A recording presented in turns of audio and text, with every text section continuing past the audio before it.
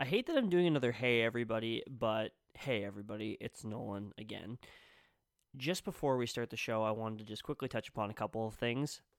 First and foremost, the audio is a little messed up. I actually got a new setup. I got a new Mac on the weekend, and so kind of mixing everything all together and getting all my settings correct was a little messed up on this end. So my audio does come through a little fuzzy, and it's all Zoom audio basically the entire way through. So I do apologize for the lower quality than we usually have, but next week it will be fixed and it'll be all good to go. The second thing I did want to touch on, and we didn't really get into it in the show this week, was the interview Rick Westhead did with John Doe 2's mother. John Doe 2 being the second victim of Brad Aldrich from the fallout of the Chicago Blackhawks case involving Kyle Beach. If you haven't watched the interview, I do recommend watching it. It's just, once again, it's heartbreaking. It's tough to watch, but it's the things that we need to have brought to light. And once again, these teams need to be held accountable for their actions. The response by the Chicago Blackhawks, as well as the NHL, and the just atrocious response by Gary Bettman and Bill Daly regarding this situation, and not wanting to provide the help for the victim, and quite frankly, it's just elevated even more by the lack of action by the Chicago Blackhawks and doing their due diligence and making sure that this was actually part of their fault. It's so gross, and I can't believe we're still having this discussion, but we are, and justice will come, and the time will come for people like this, for both the organization. I mean, just like it came for Joel Quenneville, just like it came for Stan Bowman, the time will come for everybody. So I just wanted to mention that beforehand and let you know that we are thinking about it. And John Doe 2 as well as Kyle Beach both have our support. So I hope you all enjoy the show. Thanks.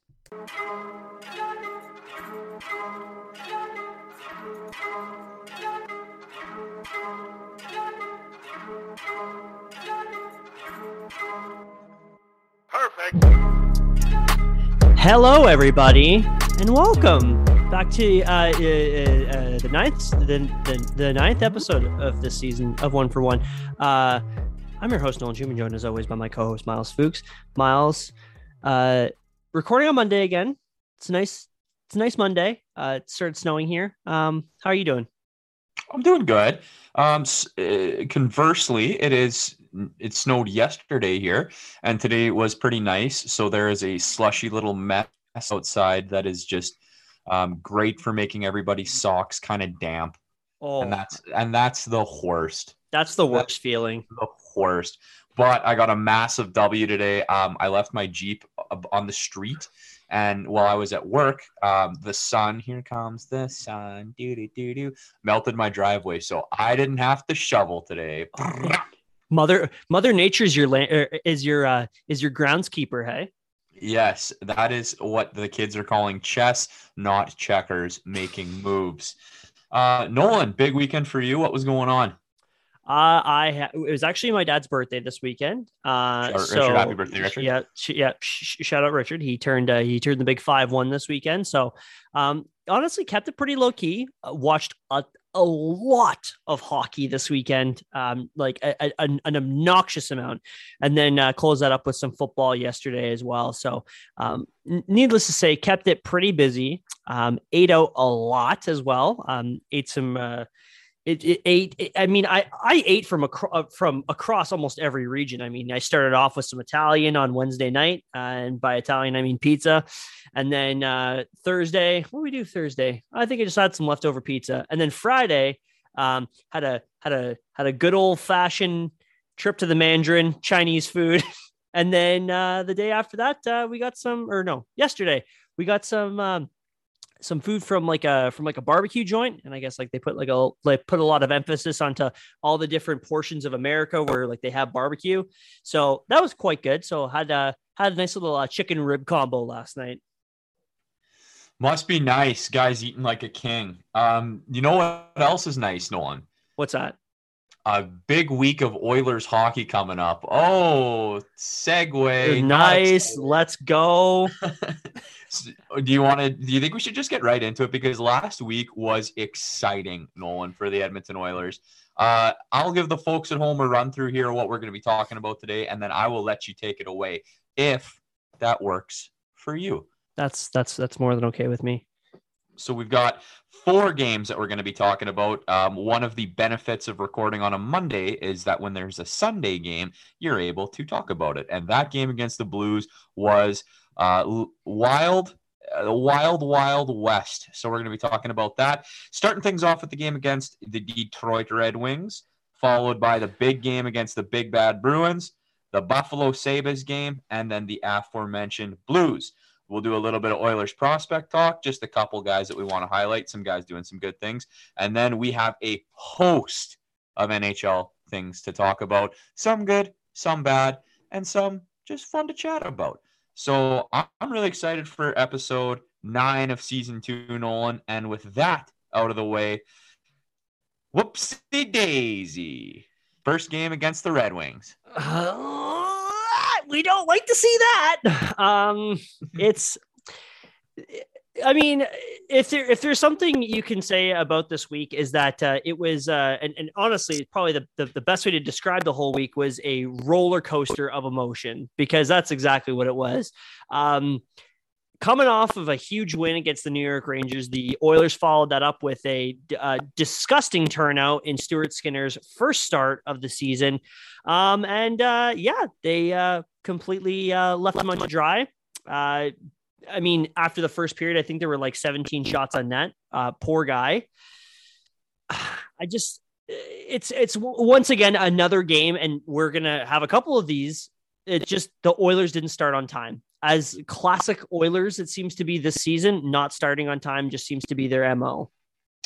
Yeah, and I mean, I hate to say a toe-to-so, but fucking a toe-to-so called another 1-2 week correctly. Was wrong about the games they were going to lose, but right about the overall outcome of the week. So feeling nice about that. And then the little bonus Blues game. But Stuart Skinner played a very nice game for the Edmonton Oilers. I was very happy for him. But as you've mentioned, I would say, in my opinion, the first 37 minutes of Oilers hockey in that game, 38 minutes, if we're really pulling hairs here, was piss poor, to say the least. Horrendous. And they definitely got beaten up for that.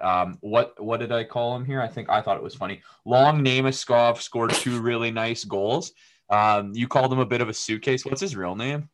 Vladislav Nemesnikov. Yeah, that's a fucking mouthful. Is it Vladislav or Vladimir? That's going to drive me nuts. I think it might be Vladimir.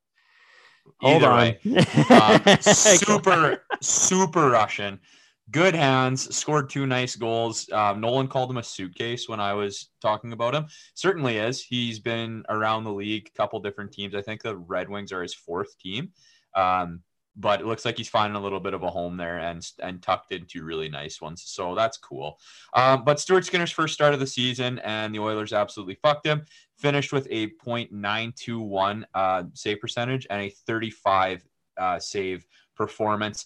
A lot of timely pad saves in that game. I'm going to call Stuart Skinner the king of the toe save, because he was absolutely out there standing on his head, making a few of them where, if he didn't have the mental fortitude that I think he had or that he showed, that game could have easily gotten away and been a 7-goal performance.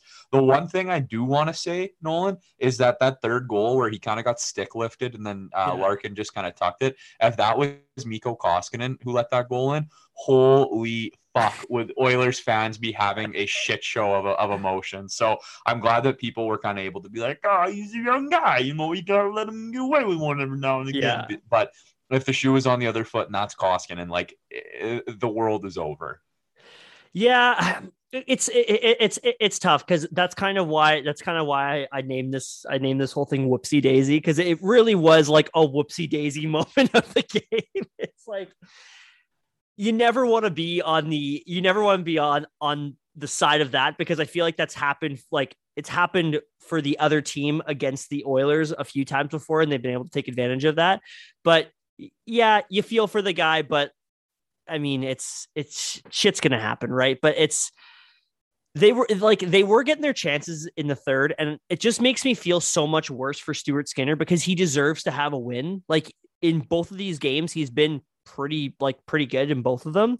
So I just certainly good enough to win. Yeah, absolutely. Yeah. And it also gives me a lot of hope for the future in between the pipes and Edmonton. So I just at this point it's tough, right? Yeah, that's a really good point, Nolan, because last year he played the one game and he got, I think it was like an 8-5 win against the Senators. And it wasn't like we hyped him up, but it wasn't really that particularly strong of a performance. Some of the goals were pretty weak, and that was the small sample size we had for Skinner. So then he went back to the AHL, played lights out, played great. And it's just very, very good to see that he came into the NHL and did look like he can handle it. Are the Sabres and Red Wings the creme de la creme of the NHL? Not necessarily, but the fact that he's putting up a performance like that is definitely something that can give guys a little bit of confidence and make the boys at 1-for-1 feel very, very nice. And the good news about this week, though, Miles, is that even though they may have lost to the two stinky teams of this, they did beat a good team.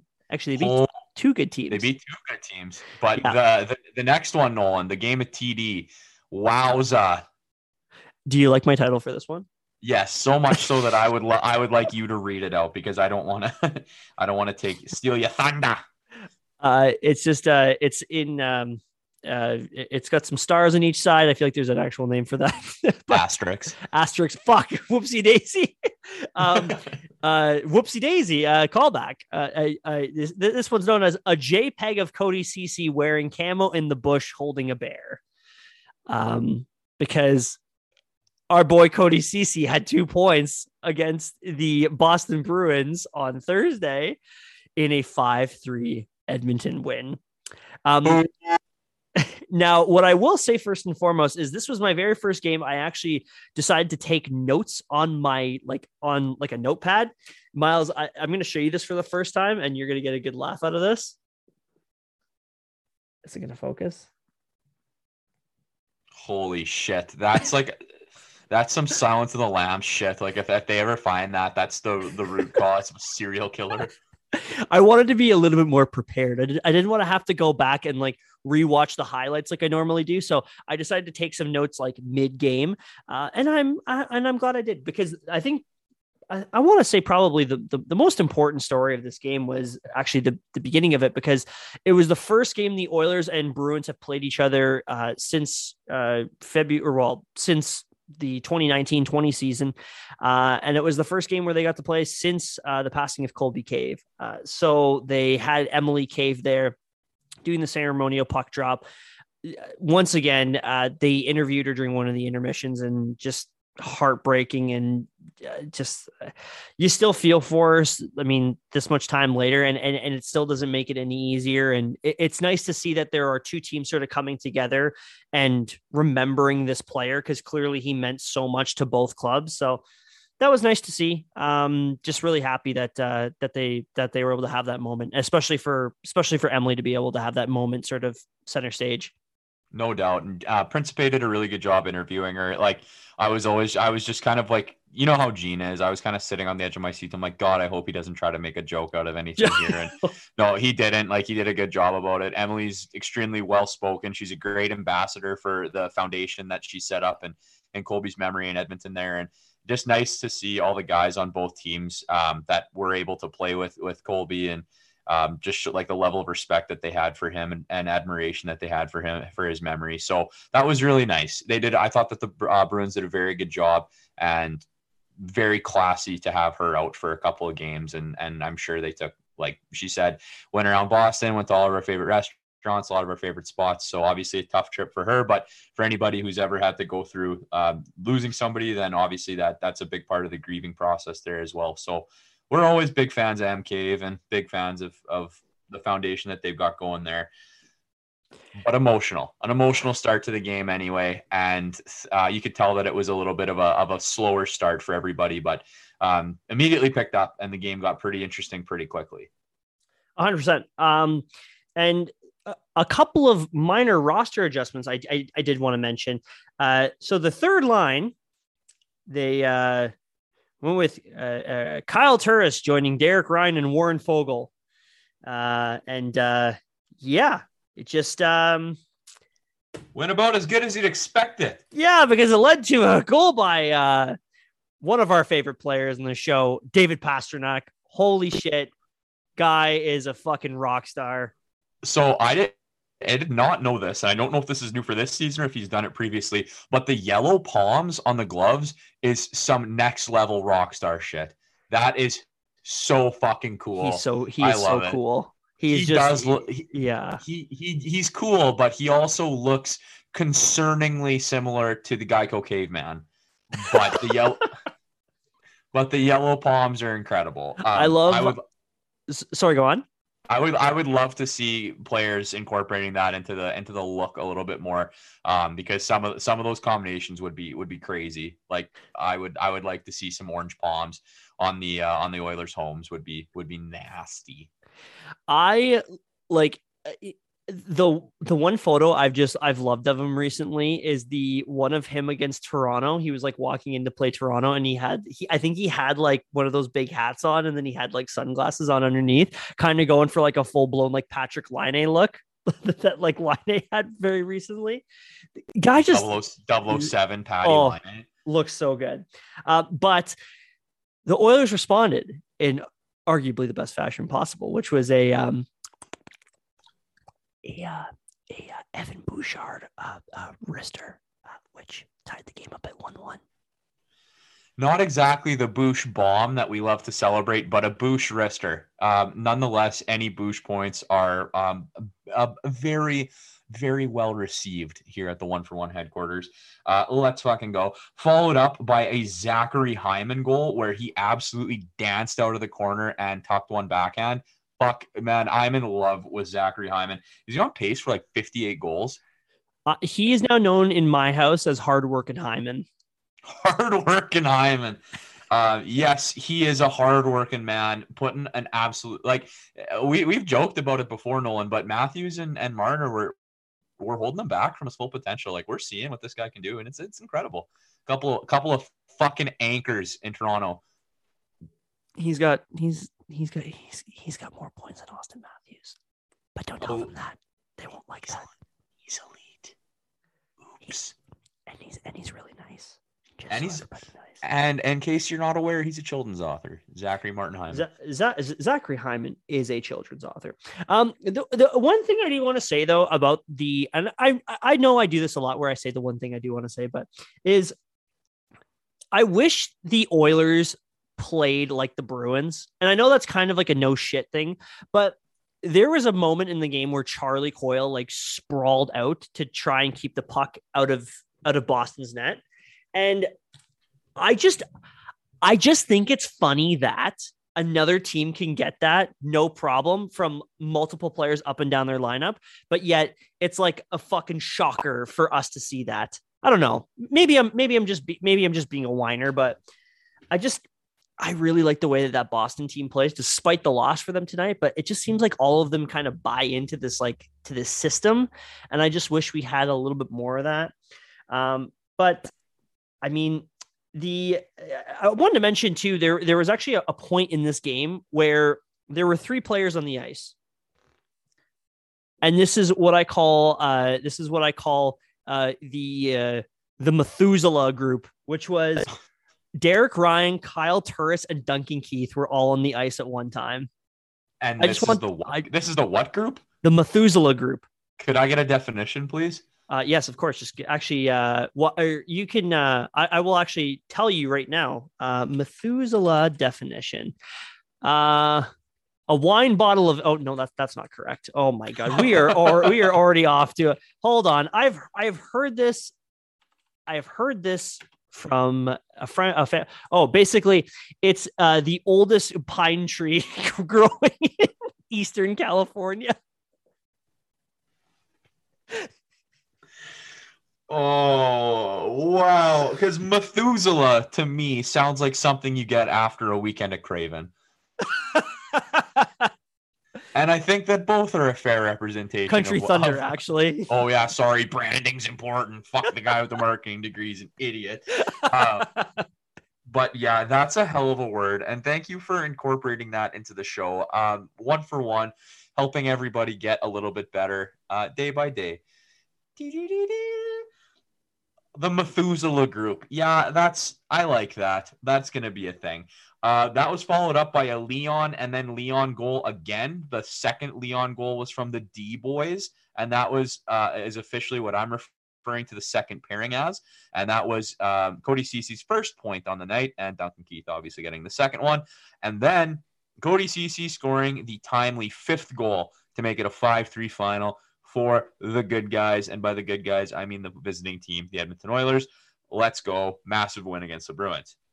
Yeah, I was thoroughly impressed by Cody Cece in this game, and quite frankly, I've been surprised how much I've actually really enjoyed Cody Cece the last little while. I think when it comes to that pairing, the flubs have been more on Duncan Keith than they have been on Cody Cece, which you don't like to see from a 38-year-old future Hall of Famer that's making $5.5 million. The Methuselah himself. He's stroking his long beard and smoking from his pipe. You cut Duncan Keith's leg off, and there's 38 rings.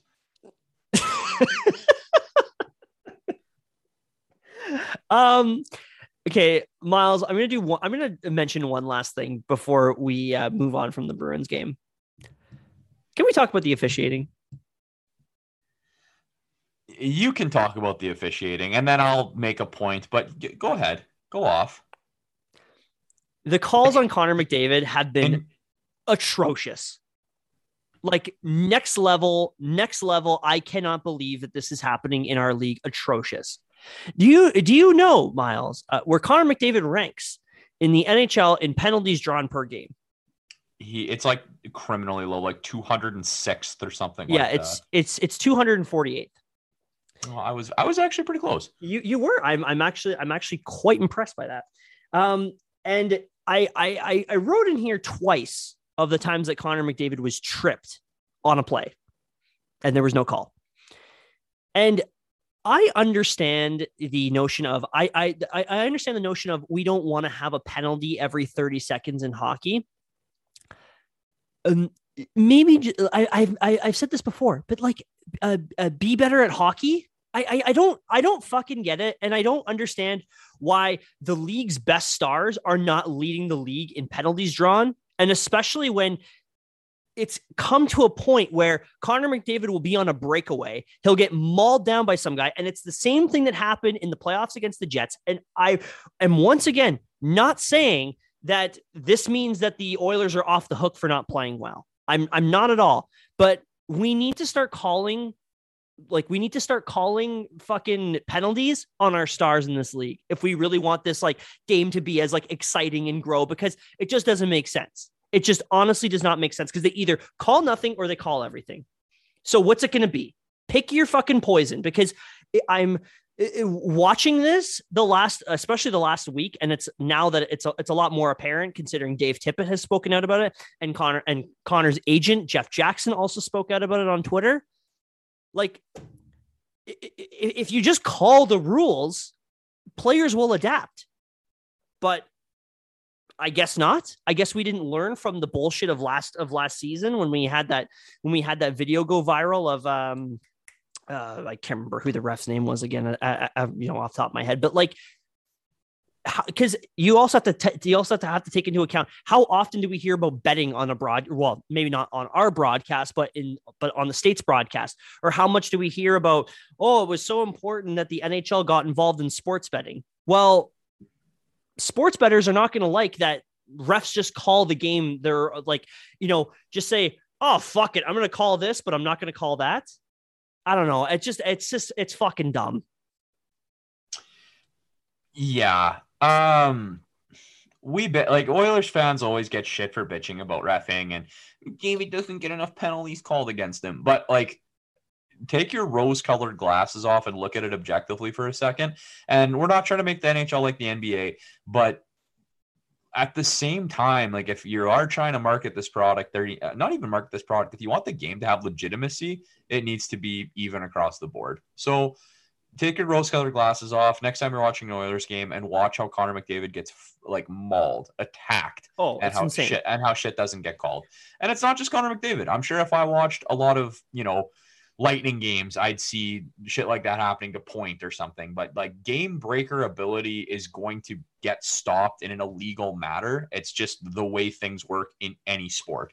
And it needs to be called consistently. That's what we're asking for. That's all we're saying. Yeah, and don't get me wrong, I'm not in the group of people where it's like, there's like a hold on McDavid, they pull his arm back a little bit.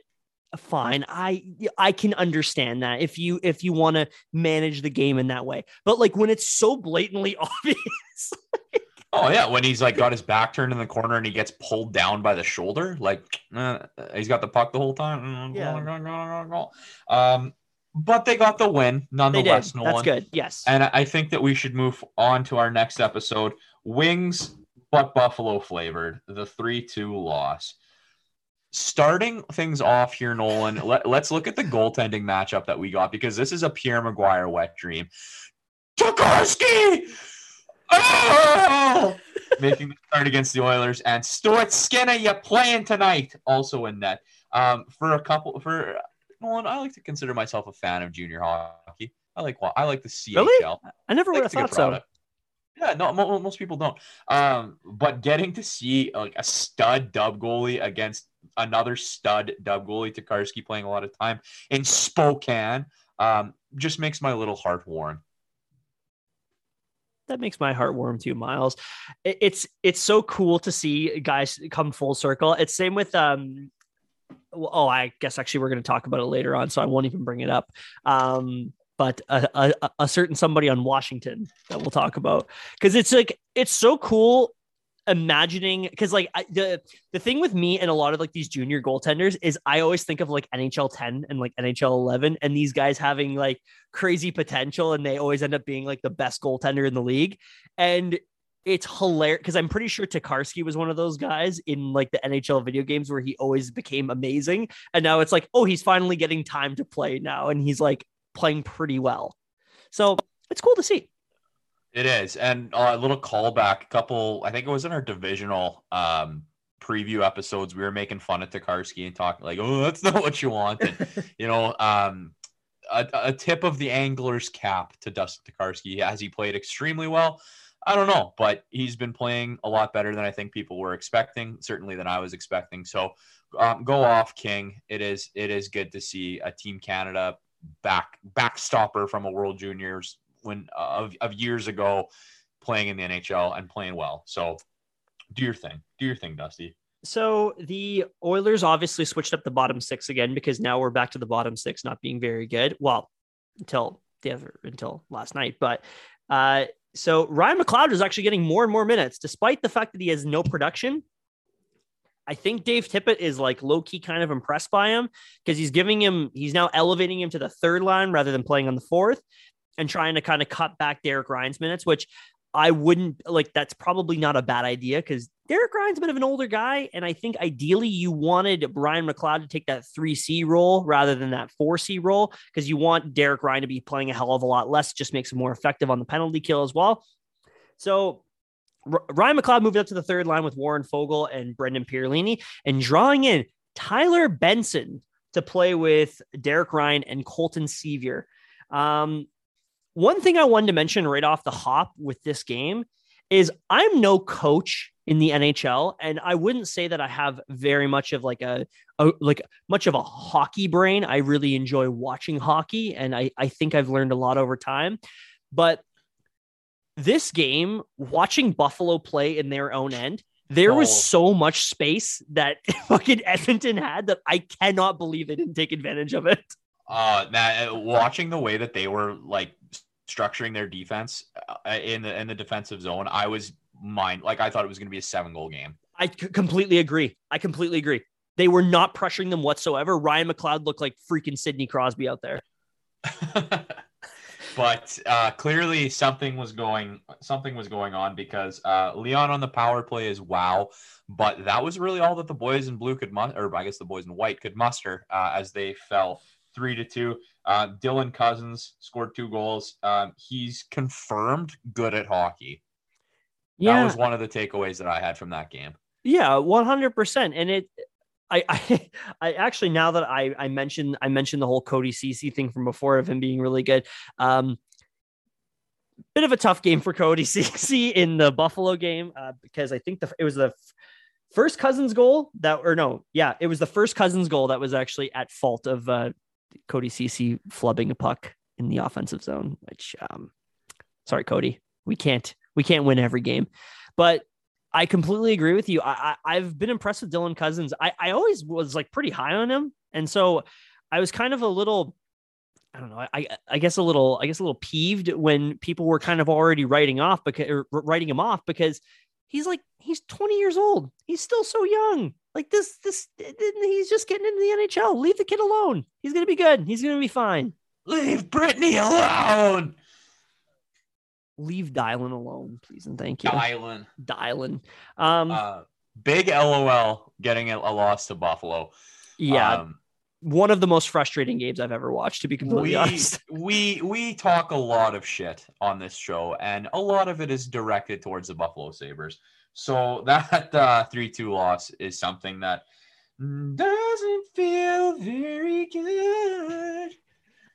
I'm now just taken back to last season when it was like you would tee me up for a Buffalo rant every fucking third episode.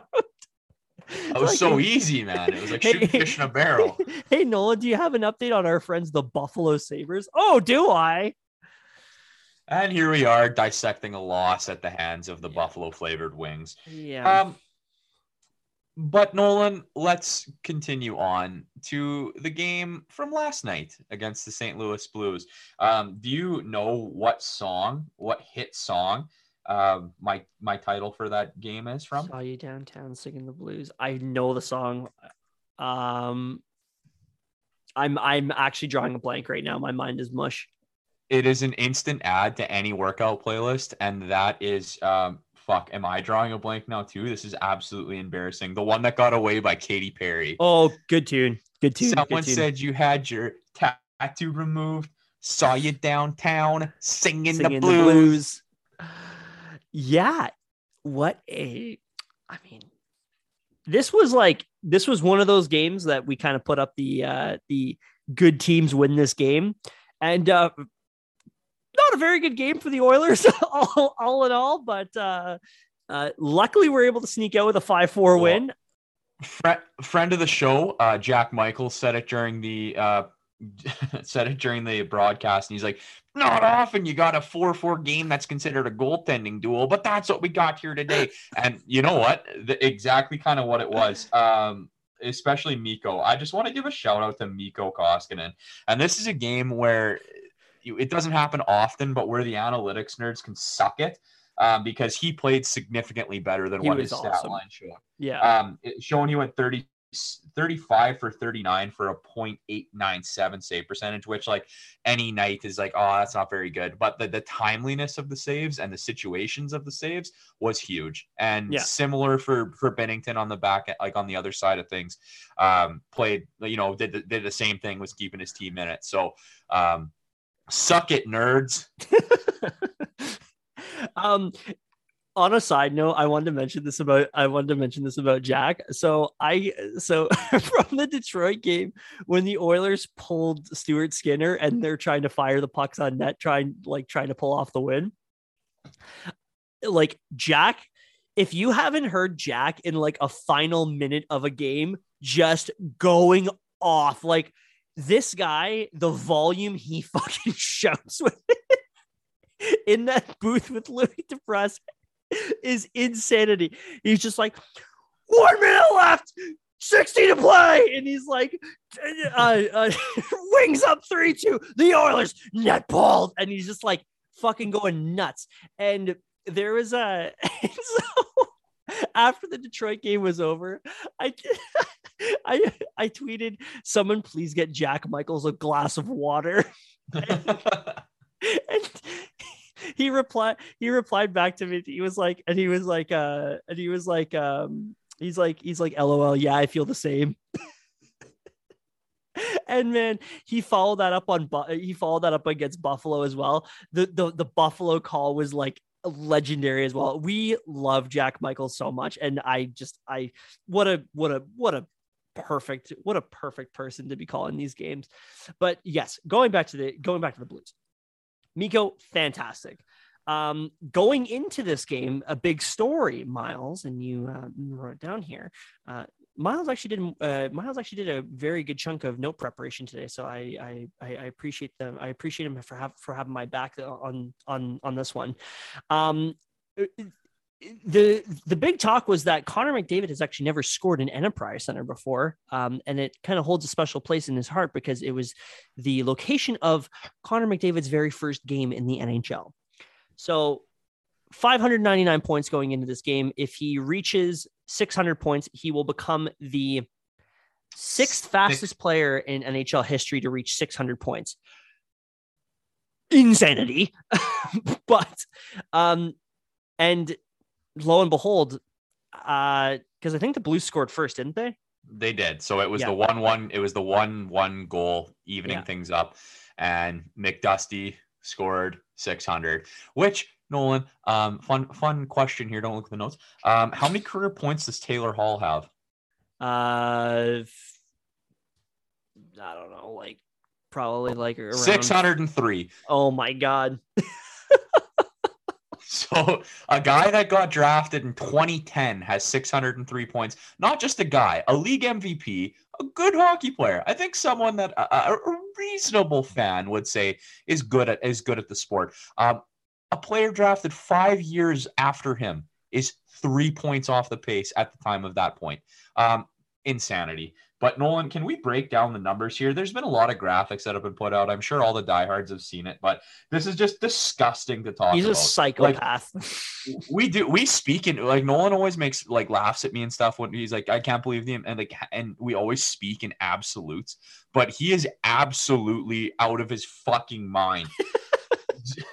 0 to 100 points took him 92 games. That's pretty crazy. 100 to 200 took 81. 200 to 300 took 67. Wow, that's not even a season, Miles. 300 to 400 took 66. Are you sensing a trend?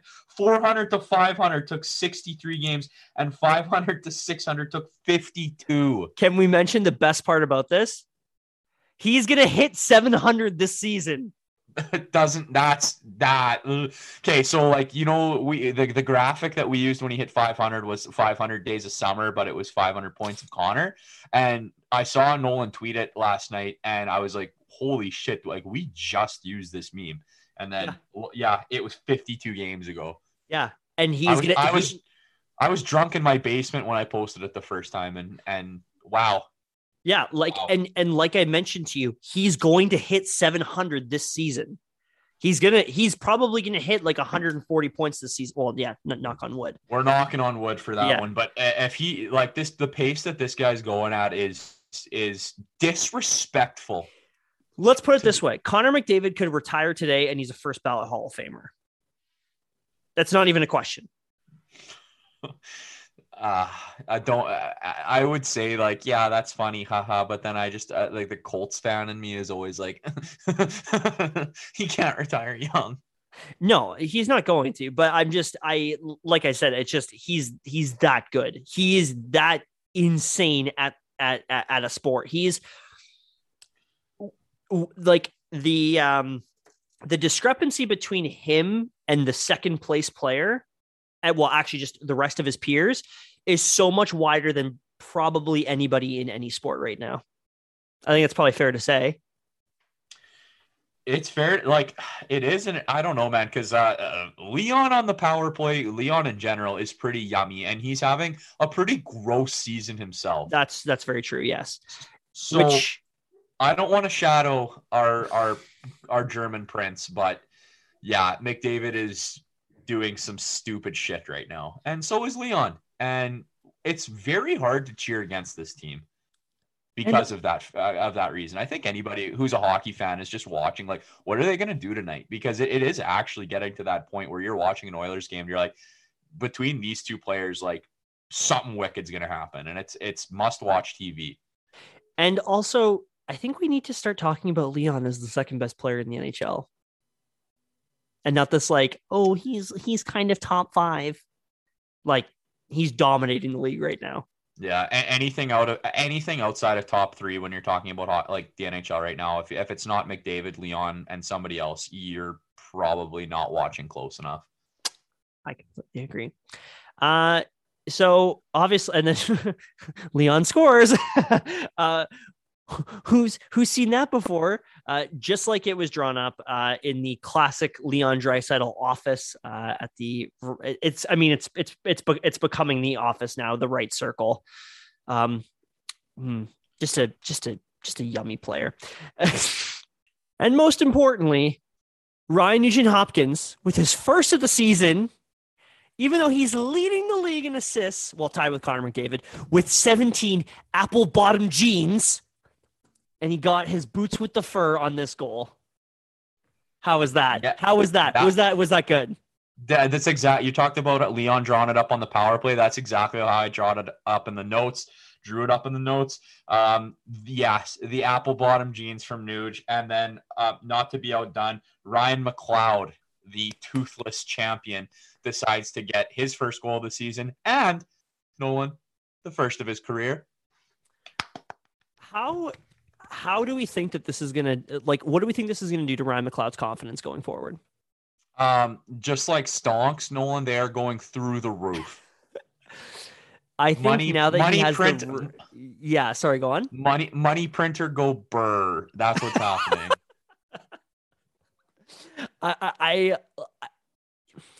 Man, if this kind of gets the monkey off of his chest and he now says to himself, all right, I have a lot of talent. I can score in this league. I'm really damn good. You never know. Maybe we've officially found our third line center. One can hope. The I don't want to say recipe, but the precedent is there. Like we talked about it with Yesapoli Harvey, who's been very quiet this episode, unfortunately. Getting that empty net pass from Leon, and then absolutely just rocking the next couple of games with some big goals. McLeod's getting more minutes. He just scored one. He's getting counted on and getting opportunity. So if he can do something, and two pretty favorable matchups coming up, a few games where the matchups higher up on like the 1-2 lines is going to be pretty intense, but he can get it off like favorable as a 3-4. Excited to see what he's going to do in the upcoming week here, but definitely investing in Ryan McLeod as an Oilers fan right now. The thing about yesterday, though, is that he actually did have a really good game against St. Louis. He was over the place. Everywhere. Yeah, he was absolutely buzzing. His best skating game for sure. And for a player that's 6'4", that seems like kind of a silly thing to say, but he was smooth all over the ice. And he played a very good positional game. Like if you play NHL and you do the Be a Pro and like you get a positional grade, yes, probably would have gotten probably an A+. Yeah, 100%. And also just for that smile, he get a teammate grade of A+ for just smiling on the bench, being a cute Finnish boy. Leon Draisaitl with 3 points, Connor McDaddy with 2 points, Kyle Yamamoto with 2, Hyman with 2. Way to be for the boys. We love to see it from our top 6. And yeah. Faithful Yamo with the game-winning goal, 15 seconds left. I didn't even mention that. Jesus Christ. He's faithful Yamo in this episode because he actually did something. So we have to be nice to him. Did you see that video that was circulating Oilers Twitter of him going, woo? I sure did. That rules. It was called or titled Short King Stand Up, right? Yeah. Excellent. Speaking of another king, not a short king, a just large king, a denting daddy, some might even say. Evan Bouchard played just under 24 minutes in that game against St. Louis, which is just so nice to see. Keep doing it, King. Keep doing it. He's so good. He's just. I think at night about Evan Bouchard and what he's going to turn into at like 25 years old? I think at night, I thought you were going to be going a different direction there. I thought something I a little wanted to more. tee you. I wanted to get your mind down that road more than anything first. I'll paint the picture for you, Nolan. It's 8:30. I've had a tough day at work. I light a couple candles, put on some Coltrane, have a bath, and just think about Evan Bouchard scoring goals from the point. And eat some popcorn. This has been ASMR with One for One. Also pretty fucked that you just have a bag of movie theater popcorn on deck there, hey? I went to go see The French Dispatch this weekend, and I went to the Cineplex and got a bag of popcorn. And Taylor loves when I bring popcorn home when I bring popcorn home. Oh my God. When I bring popcorn home for her after I go see a movie. There you go. Did you know that you can skip the dishes like movie theater popcorn? I did know that. Yes, I did know that. Yeah, that's your 1 for 1 hack. For those who did not know. One more thing about this game, Nolan. The picture became circulating of Ryan McLeod with his first ever goal puck, and he wasn't smiling. He didn't have the toothless grin. He was smiling, but he didn't have his teeth out. Sad. But do you know what else made me really sad about that picture? The patch. The number 12 patch on the Oilers player of the game vest for none other than Colby Cave. That made me feel a couple of things. Yeah. You can tell you can tell that the team is like, this is why I want this group to win so badly, is because they have been through a lot together already. I mean, we talk about the Colby Cave passing. We talk about the Joey Moss passing. I mean, it's just Walter Gretzky endless. too. Yeah. Walter Gretzky was a big loss to the city and like with how much that family means to Edmonton. Like, there's been a lot of bad shit that's happened to the Oilers, and for a young core of players, like, that is definitely something that affects them, right? Yeah, 100%. But it's really nice to see that this team is carrying on the tradition, and I really hope that, hopefully, you never know, in spring of 2022, Emily Cave is on the ice holding up the Stanley Cup with the Oilers. Oof. I hope I just gave you goosebumps. Goose bumplies, some might even say. Goose Speaking bubblies. of goose bubblies, Nolan, Xavier Bourgault. Holy shit. Holy shit, boys. This is the Oilers prospect talk we were talking about. For those who are not following the CHL and specifically the QMJHL, this kid is going full-blown supernova. 15 goals and 15 assists in 30 games in 15 games. Insane. Try that one more time. 15 goals, 15 assists for 30 points in 15 games. Nailed it. That's a 2 point per game rate, which is like wild. And again, I will be the first to admit that when we were doing the post-draft show, we were all not stoked about drafting some little French guy from Shawinigan. But what has happened, or what's happening anyway, is that he seems to be one of those players. Every year there's always one or two in the first round that you may not have heard of who come back to junior and just have a dumb year. And that's what he's doing. Obviously putting his name forward to be on the Canadian World Junior team, and it's, you know, all eyes on him on a national stage like that. And that's where, you know, for lack of a better term, like, legends get cemented going into the NHL. It is kind of a make or break. And I'm not saying that like guys that go to the World Juniors and ball out are guaranteed to have a terrific NHL career, but there hasn't been an Oilers prospect that's been like a centerpiece on a Canadian or like World Junior team in general for quite a while. Yeah, it's been probably since really like Darnell, I would say, maybe, because I mean he was in the lockout. Yeah. And even so, like, you expect first overall picks to be the centerpiece of that, right? Miles, I wanted to just bring up a quick update on a bunch of these prospects, and then I want to make one point, and then we're going to jump to the next thing you wrote, and you can take that over. But I wanted to just give a quick update followed by one quick point. Okay. So Xavier Bourgault, already mentioned his point totals. In second, so this is provided by Oilers News and Updates at Oilers Access on Twitter. So if you're looking for just like a really good source of all the information, whether or not it's about trades or about prospects or anything like that, he's really good. He or she or they are really great. So behind Xavier Bourgault, Tyler Tullio from the Oshawa Generals with 21 points in 14 games played, off to a really great start.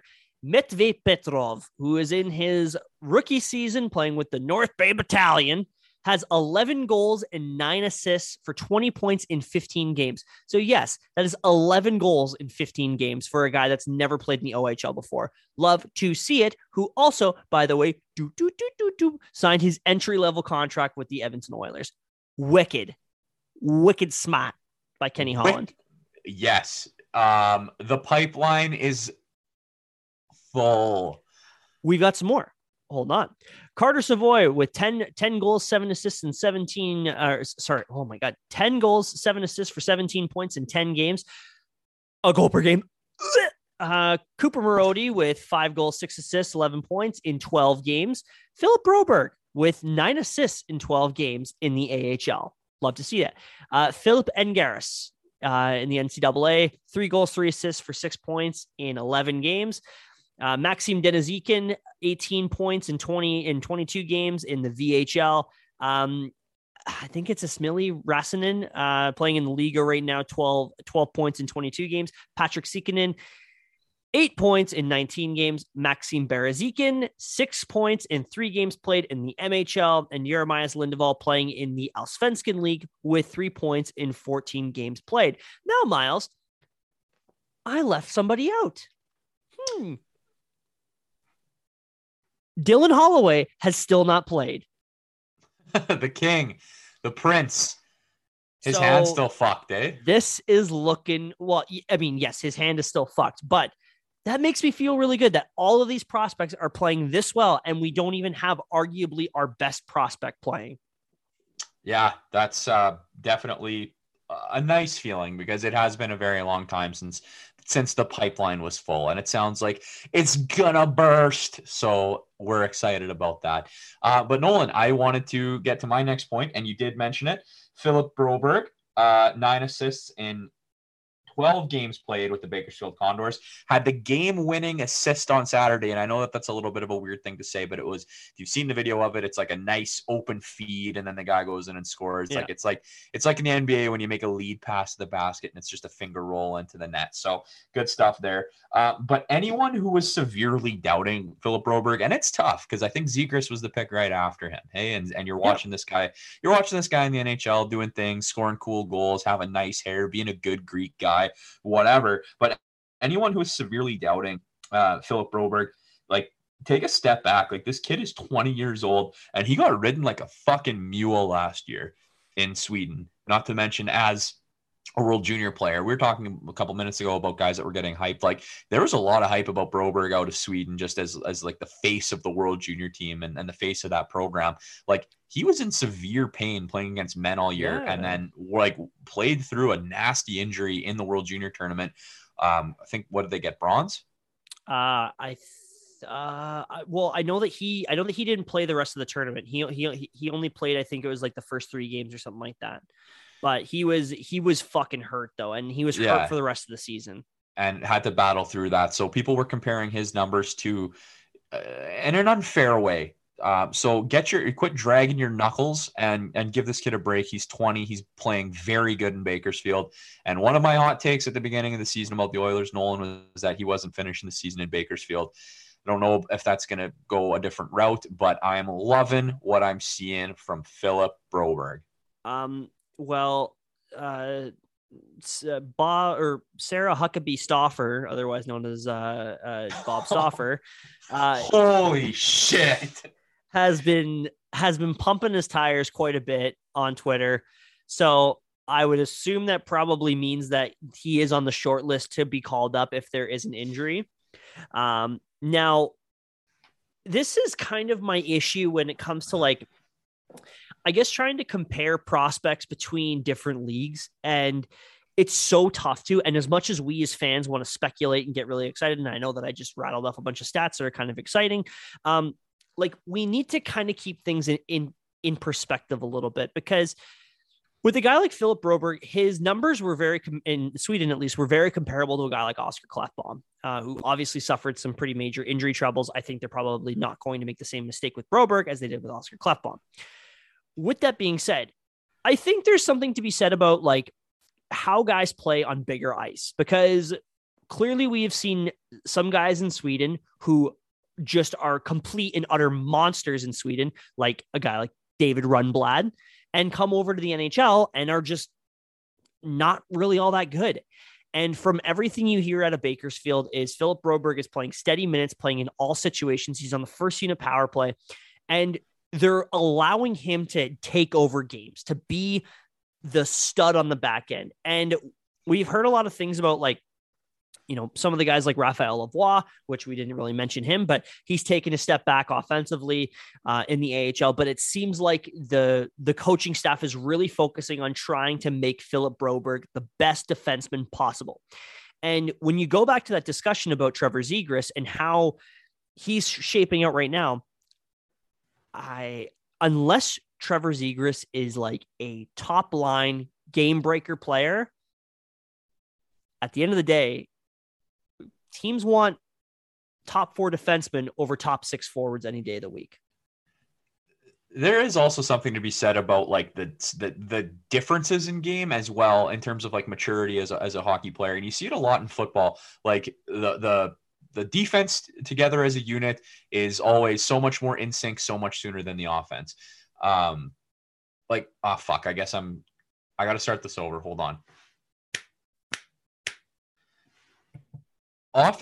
There's something to be said about the differences between offense and defense in hockey as well, right? Like an offensive player can kind of step into a system, learn things a little bit more differently, and get creativity from the players that they're playing around with and get some chemistry from it. Defense, especially like you were saying, coming from a different ice, is a lot less forgiving. Like you can have your D partner not necessarily meshing with you. You guys aren't in sync. You're chasing pucks differently. Boom, you get scored on, and it's automatically heightened. Whereas like a forward can kind of step into a power play, diddle around a little bit, get an easy assist or an easy goal, and their stat line looks so much better. So again, we're comparing 2 different positions from 2 different parts of the world in 2 different situations. I'm not totally worried about the Trevor Zegras over Broberg thing just yet, but it is something that obviously is going to be hanging over that guy's head for most of his career. And yeah, we'll see how it plays out.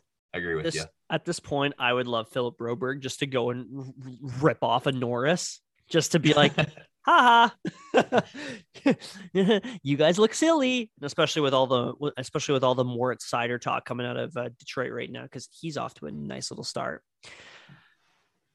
Well, speaking of a guy who's off to a nice little start, Nolan. Well, why don't we talk about some NHL stuff? Sounds good. Because a guy that is not starting, he's starting to pass the all-time greats in goal scoring. If I'll take it. Yeah, we'll go with that. Alex Ovechkin scored his 742nd goal against the Columbus Blue Jackets this week to pass Brett Hull and move into checks notes.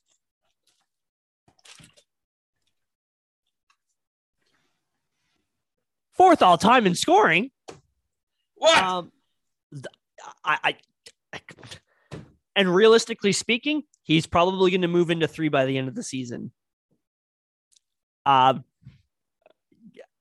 mean, Ovi is such a monster, man. Like I think Yager's up next at number 3, and then I think Gordie Howe's second.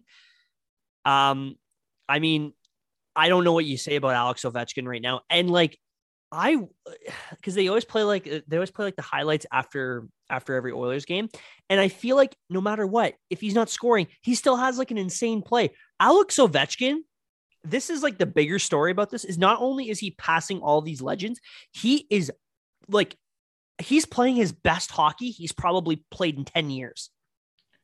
Yeah, he's a man on a mission, and what that Washington team, like Washington's a very fun team to watch. We talked about him a number of times on the show, but my buddy Ben, as well as Tanner from Moose Jaw, are both big Caps guys, and like I've been watching a lot of Caps games with Ben, and I'm like, they're electric, man. Yeah. They're a fun team to watch. Did you see? So it's hard to put into words what Ovechkin's doing, but it's easy to put into words what Brett Hull is doing. Did you see his quote today about strip clubs? I did not see the quote about strip clubs. I would love for you to enlighten me.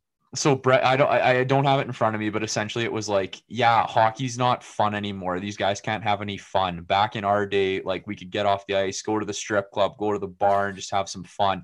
Now there's cameras everywhere. Like these guys can't do what they want to do. Like blah blah blah blah blah. Okay, wild that he's saying that after the whole like we went Blues from the cup parade. But like, could you imagine just like banging home 60 goals like what he was doing in those seasons, and then like in between games, like with the preparation that these athletes need to take now and like the food that they're putting in their body. Like Nathan McKinnon hasn't had sugar since 2006, and Brett Hull was drinking 700 beers at the Rippers in between games on the road. Like that's fucking crazy. It's nuts that like like you can tell that hockey definitely rewards hard work a lot more now than it did back in the day. Speaking of rewarding hard work, I'm going to jump here for 1 second. Phil Kessel played his 950th consecutive game to pass Gary Unger for third longest Ironman streak in NHL history. So yeah, the NHL does reward hard work, and Phil Kessel is on a 915 consecutive NHL pace. 950. Holy fuck, 915 consecutive game played streak. You just absolutely. My favorite thing about Phil Kessel is when I talk to people about hockey players in general, and they're not very familiar with hockey, and I will always tell them, this man was one of, like, in his prime, was one of the best players in the NHL. And I always show them a photo of Phil Kessel, like 2016, 17-ish, where his hair is like completely gone. And he's like, oh yeah, I'm just going to rip 90 points. Like he's an enigma. He really is. He is like like he should be sent to like the Smithsonian, because it's like, look at what one man can do. And I genuinely hope he's a Hall of Famer, because if he actually gets the longest Ironman streak, and like he was a fucking good player in his prime, I would love to see Phil Kessel in the Hall of Fame, and a 2-time Stanley Cup champion. Dude, 3-time Stanley Cup champion. Does he not have 3? No, he's got 2. Yeah. Regardless, like, let's not forget that this guy beat testicular cancer early in his career as well, too. Like, Phil Kessel has had he's got an interesting story, and he's a guy that would like be fun to sit down and have a conversation with. I think once you kind of like take away the recording devices and stuff like that, if you could just like sit down and have a hot dog with Phil Kessel and talk about life, like that would be pretty incredible. He's a cool dude. So he's currently got 910 points in 1,137 games. I mean, that's nearly a point per game player. Yeah. I mean, about 200 points off, but he's but yeah, like he's gonna hit 400 goals, but I mean, he's more like, he's always been a goal scorer, but more of like a, more of like a 30 goal guy. I mean, if Phil Kessel, if he plays another 5 seasons and he can hit 400 goals while also having the Ironman streak, Hall of Famer. I would say, like, really good, and 2-time Cup champion. And we're excited to see it. We want to see some Philly KK stuff going well there. Hey, wouldn't that be something?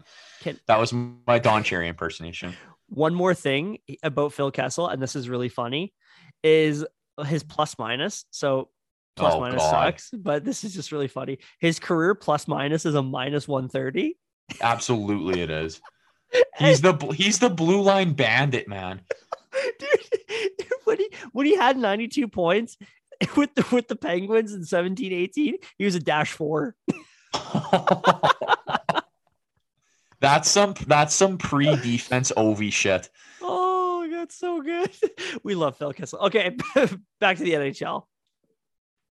Speaking of guys that are so good, I want to do this one, and then we can talk about the cool story, the nice story. But Troy Terry of the Anaheim Ducks is having a pretty good streak, Nolan. Here, he's going on 14 games with a point in at least 1 point in all of those.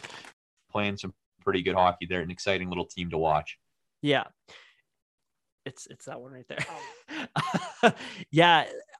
Troy Terry was a guy that the advanced analytics community has been really big on the last little while, and they've just been waiting for him to break out. And it seems like they're actually finally putting him in a position where he can break out.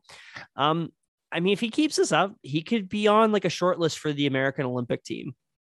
Talking to a couple buddies a few days ago, and they were like, Troy Terry kind of came out of nowhere, and I was like, how dare you besmirch the name of the World Denver Junior. Paiutes stud? Oh. Yeah, did he score like 4 goals in the World Junior shootout?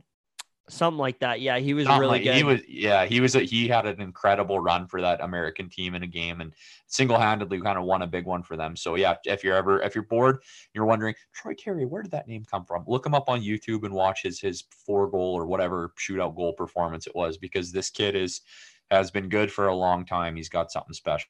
So it's cool to see him succeeding in the NHL. Speaking of guys who have cool junior pedigree, Nolan, we finally got to see a Canadian folk legend make his debut in the National Hockey League, and he had a great story to go along with it. Zach Fucale. Yeah, this is awesome to see. First career game and first career shutout with the Washington Capitals.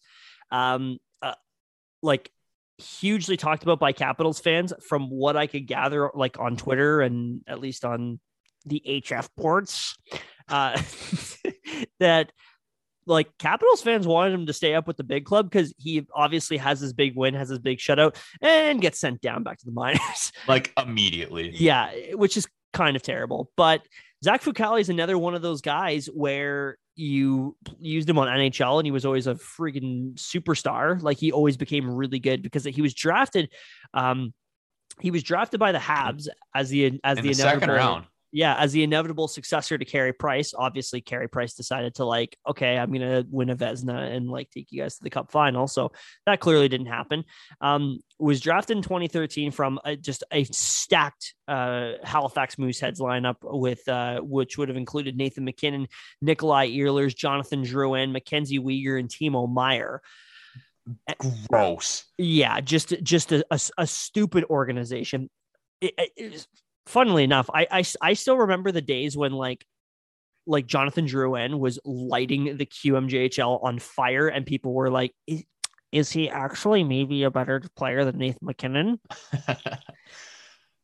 Those were some interesting days. This is one thing I've wanted to talk about on the show for a while, and maybe we'll do it in the off season.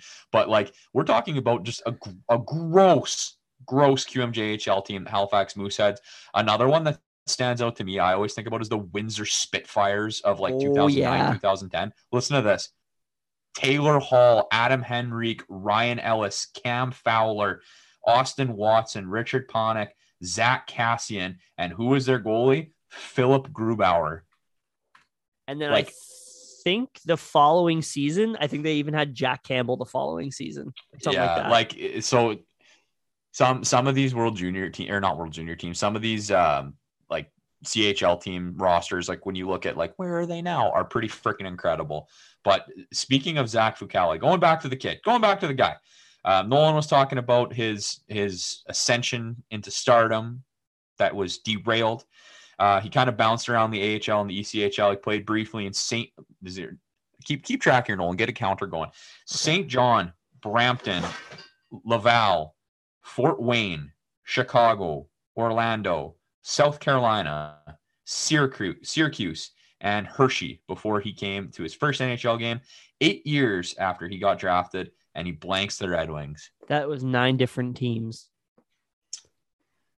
9 different teams across 2 different countries in very different regions, like Orlando, North Carolina, a couple in Quebec, Ontario. Like that's hard on a person to move around that much. Not only a person, but like a young goalie who's kind of had the blankets or the rug ripped out from underneath of him, having, thinking that he was going to be a stud and thinking he was going to be getting minutes in Montreal in his home province, blah, blah, blah, blah, blah. Like, you got to think about the mental fortitude that this guy has to not only stick with it, but stick with it and play at the highest level. So good on you, Zach.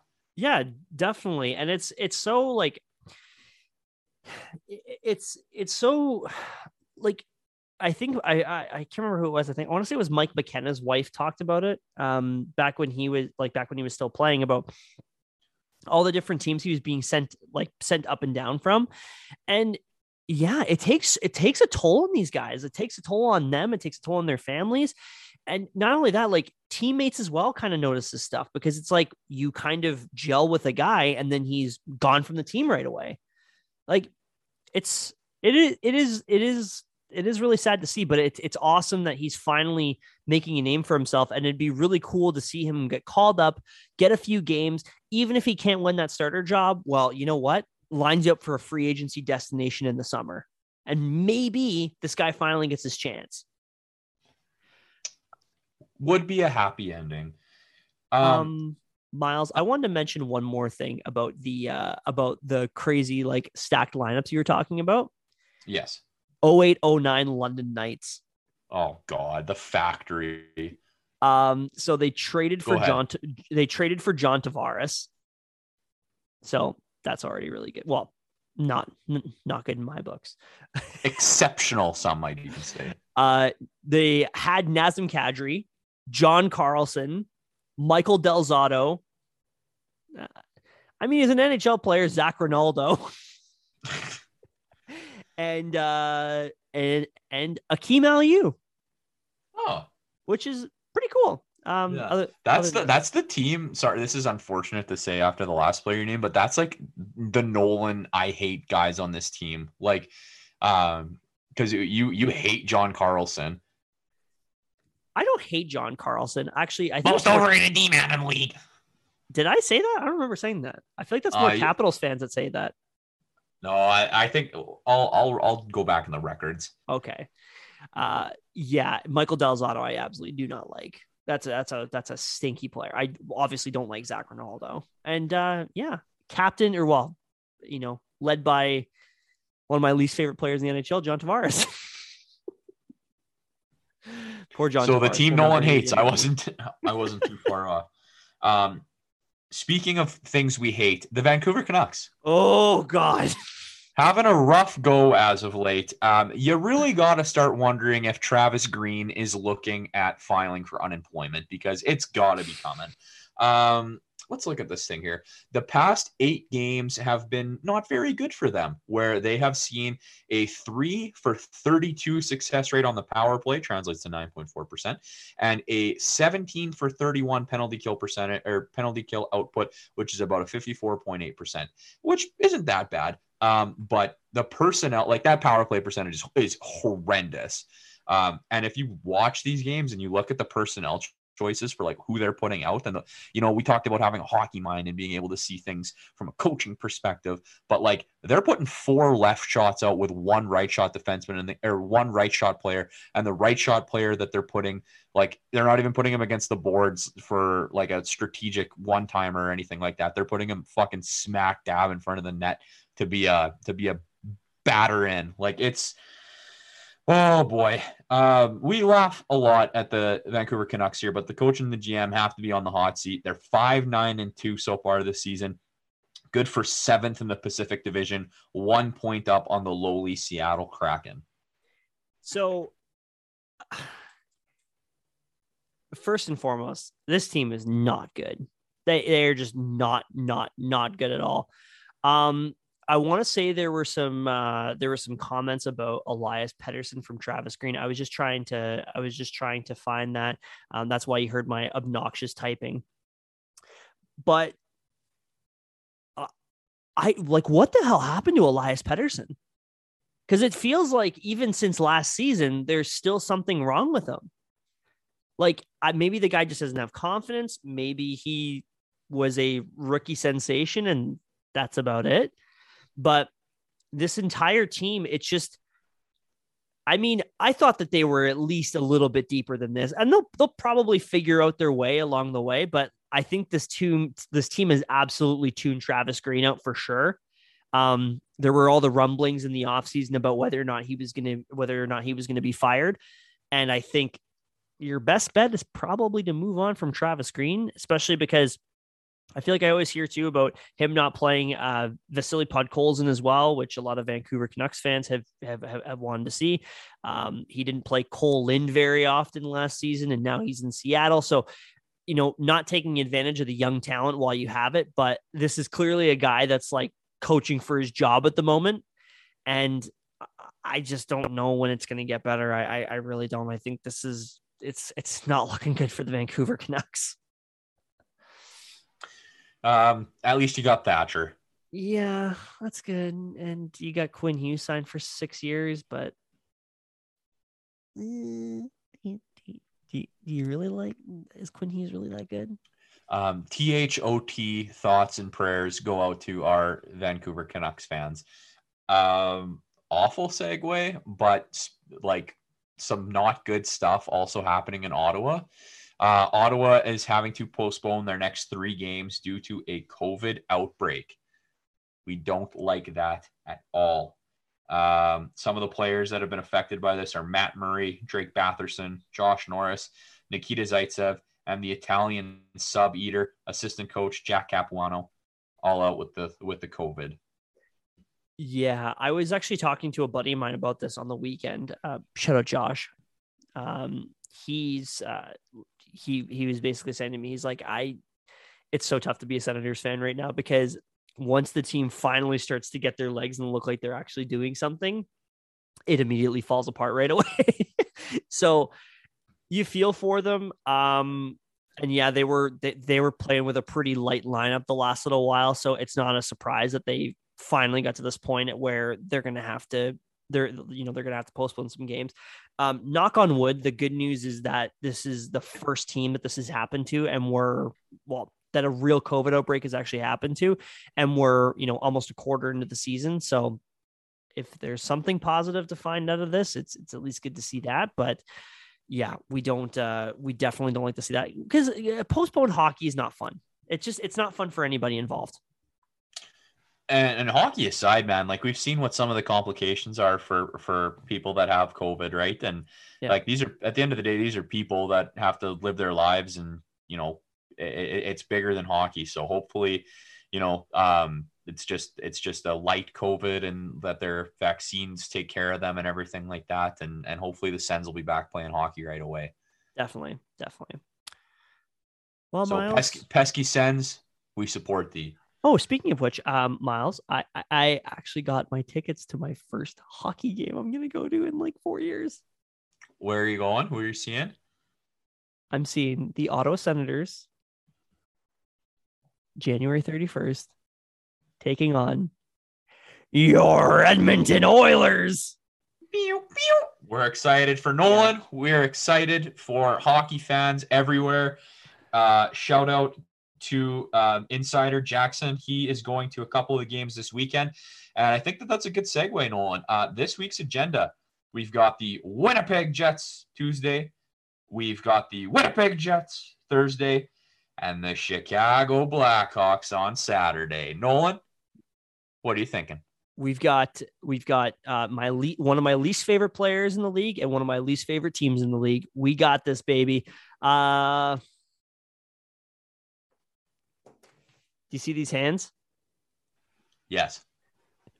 This is me pushing all my chips in. I'm all in 3-0. I'm right there with you. That's a 3-0 week coming up. It's got to be. After the playoffs and all the shit that's been talked about the Jets and being so much better than the Oilers and this, that, and the other thing about the Oilers getting swept in the first round with what Connor and Leon are doing this season, I think that they're going to take those games personally, and I think that there's going to be a chip on their shoulders to carry the analogy. So yeah, I think that those games against the Jets are going to be pretty fun to watch and are going to see some pretty swift stuff. And then against the Blackhawks, I think there's going to be a little bit of a statement there as well. So yeah, D1K is going to be looking to play against, he's never played against them before on another team, right? So it'll be cool to see that. Grab your Game Boy, Mark, because you're going down for the count, brother. And also, I also just realized too. Is he still out? Is Caleb Jones? Caleb Jones might still be out, but I think he's still out. Yeah. yeah, it's gonna be But the Oilers but taking on Seth. and our former Prince Jujar, if he's Oh drawn in the yeah, lineup. I forgot about that. So Nolan and I are both counting a 3-0 week. It's been a fun week, a tough week, but a sobering week of Oilers hockey, where we've seen some ups, some downs, some nice goals, and some first goals. And a second place finish. And a second place finish. And for that, Nolan, we are excited for what is coming up. We sure enjoyed this episode. We hope you did too. And as always, go Oilers, go. Go Oilers, go.